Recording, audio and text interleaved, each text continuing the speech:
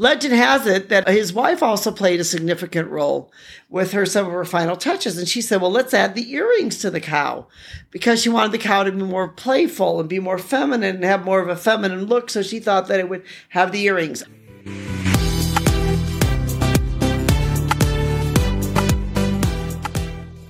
Hi, this is Anita from the Dusty Roads podcast. Many years ago when I was traveling Vietnam, and this would have been in the early 1990s. Wow, that's a long time ago. And this was before many foreigners had traveled here. I remember one of the things that we could get would be, we get, of course, the wonderful Vietnamese bread that they make that you can buy out on the street, and the Laughing Cow cheese. And I remember thinking, isn't this odd that we can find this sort of like processed French cheese here in Vietnam? But you could be able to find the Laughing Cow cheese and the Vietnamese bread. And a lot of times that became sort of my morning breakfast.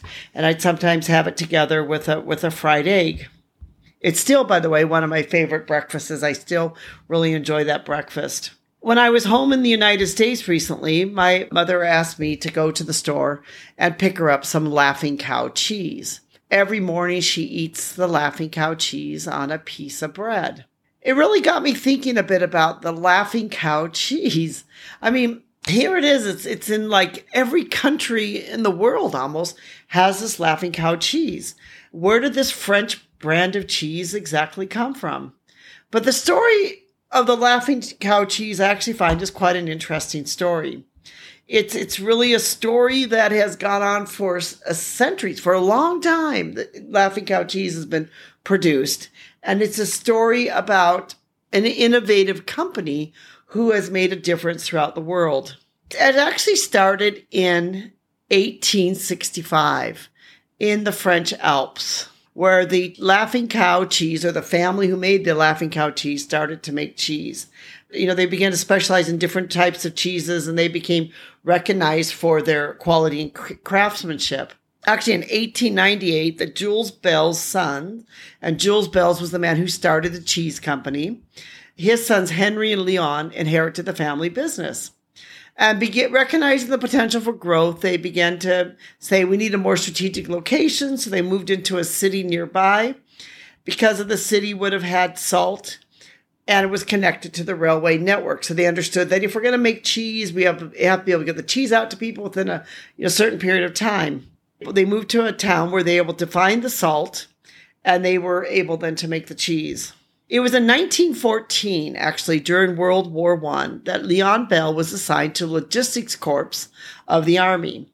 As soldiers began to draw humorous symbols on supply wagons to identify various units, the commanding officer sought an illustration for his unit, which was known as, the fresh meat supply. An artist, an illustrator, he was going to make the symbol and kind of make it kind of fun. So he created a cow or a laughing cow. And so that's kind of where the idea of the Laughing Cow came from. It was in 1921, shortly after the war, Leon crossed paths with the Graff family, who had imported a product from Switzerland into France during the conflict, which was known as processed cheese. And he began to recognize the potential for this, innovative creation that, if we could have our cheese and our cheese could be processed, and then we could be able to have the cheese, which it could last longer, then this would be good. So he actually started to bring into his facility for the cheese to become processed. And it was in this collaboration that the Laughing Cow cheese came out. It was in 1923 that he updated the brand's logo. So almost exactly 100 years ago, almost today, the brand of logo of the Laughing Cow cheese started. And we're seeking a more refined type of logo. And then he remembered, this logo, which had been on this truck during World War I, and he wanted to have a close-up of the cow's head. He started to create this logo. He made this iconic sort of, red color, synonymous with this Laughing Cow. Legend has it that his wife also played a significant role with some of her final touches. And she said, well, let's add the earrings to the cow because she wanted the cow to be more playful and be more feminine and have more of a feminine look. So she thought that it would have the earrings. I'm not sure if she kind of thought that way because maybe she thought, well, women are going to buy this cheese. If we make it more feminine, maybe more women will want to buy it. I'm not sure if that was her reasoning, but we do know that it was the wife who added the earrings to the cow. Today, the cow used to have on it a nose ring. You don't see it so much today, but the nose ring could have been that during the agricultural practices during this time, a lot of the cows, of course, would have had rings through their noses. So actually, this is quite interesting that this laughing cow cheese, has earned its place in the world. It is the fourth largest processed cheese globally.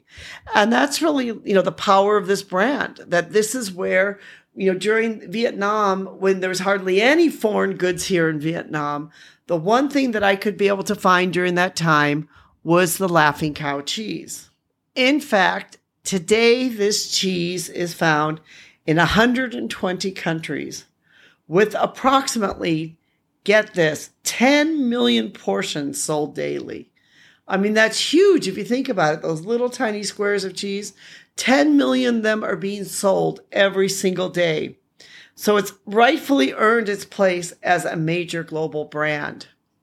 But it's interesting to note that all of this started, the laughing cow symbol and everything started during World War I with the French soldiers deciding to decorate their trucks and to give their trucks some type of cartoon or something fun. And the whole laughing cow started with that. And that's how this brand became such a popular brand and became the brand that we know today and we love today of the laughing cow cheese. What's interesting too is the laughing cow cheese themselves. They've changed, they've added new flavors, they've added new things. If you go into a grocery store now in America, there's always a little section with the laughing cow cheese there. You can buy all different types of the cheese. And it is really, it's a great cheese. It's for a processed cheese. It really is a very good cheese and tastes very good. I thought that was such an interesting story about something that we see every single day, but yet has made its way around the world. At the Dusty Roads podcast and at our blog, A Bus on a Dusty Road, we're all about living our life as a global citizen.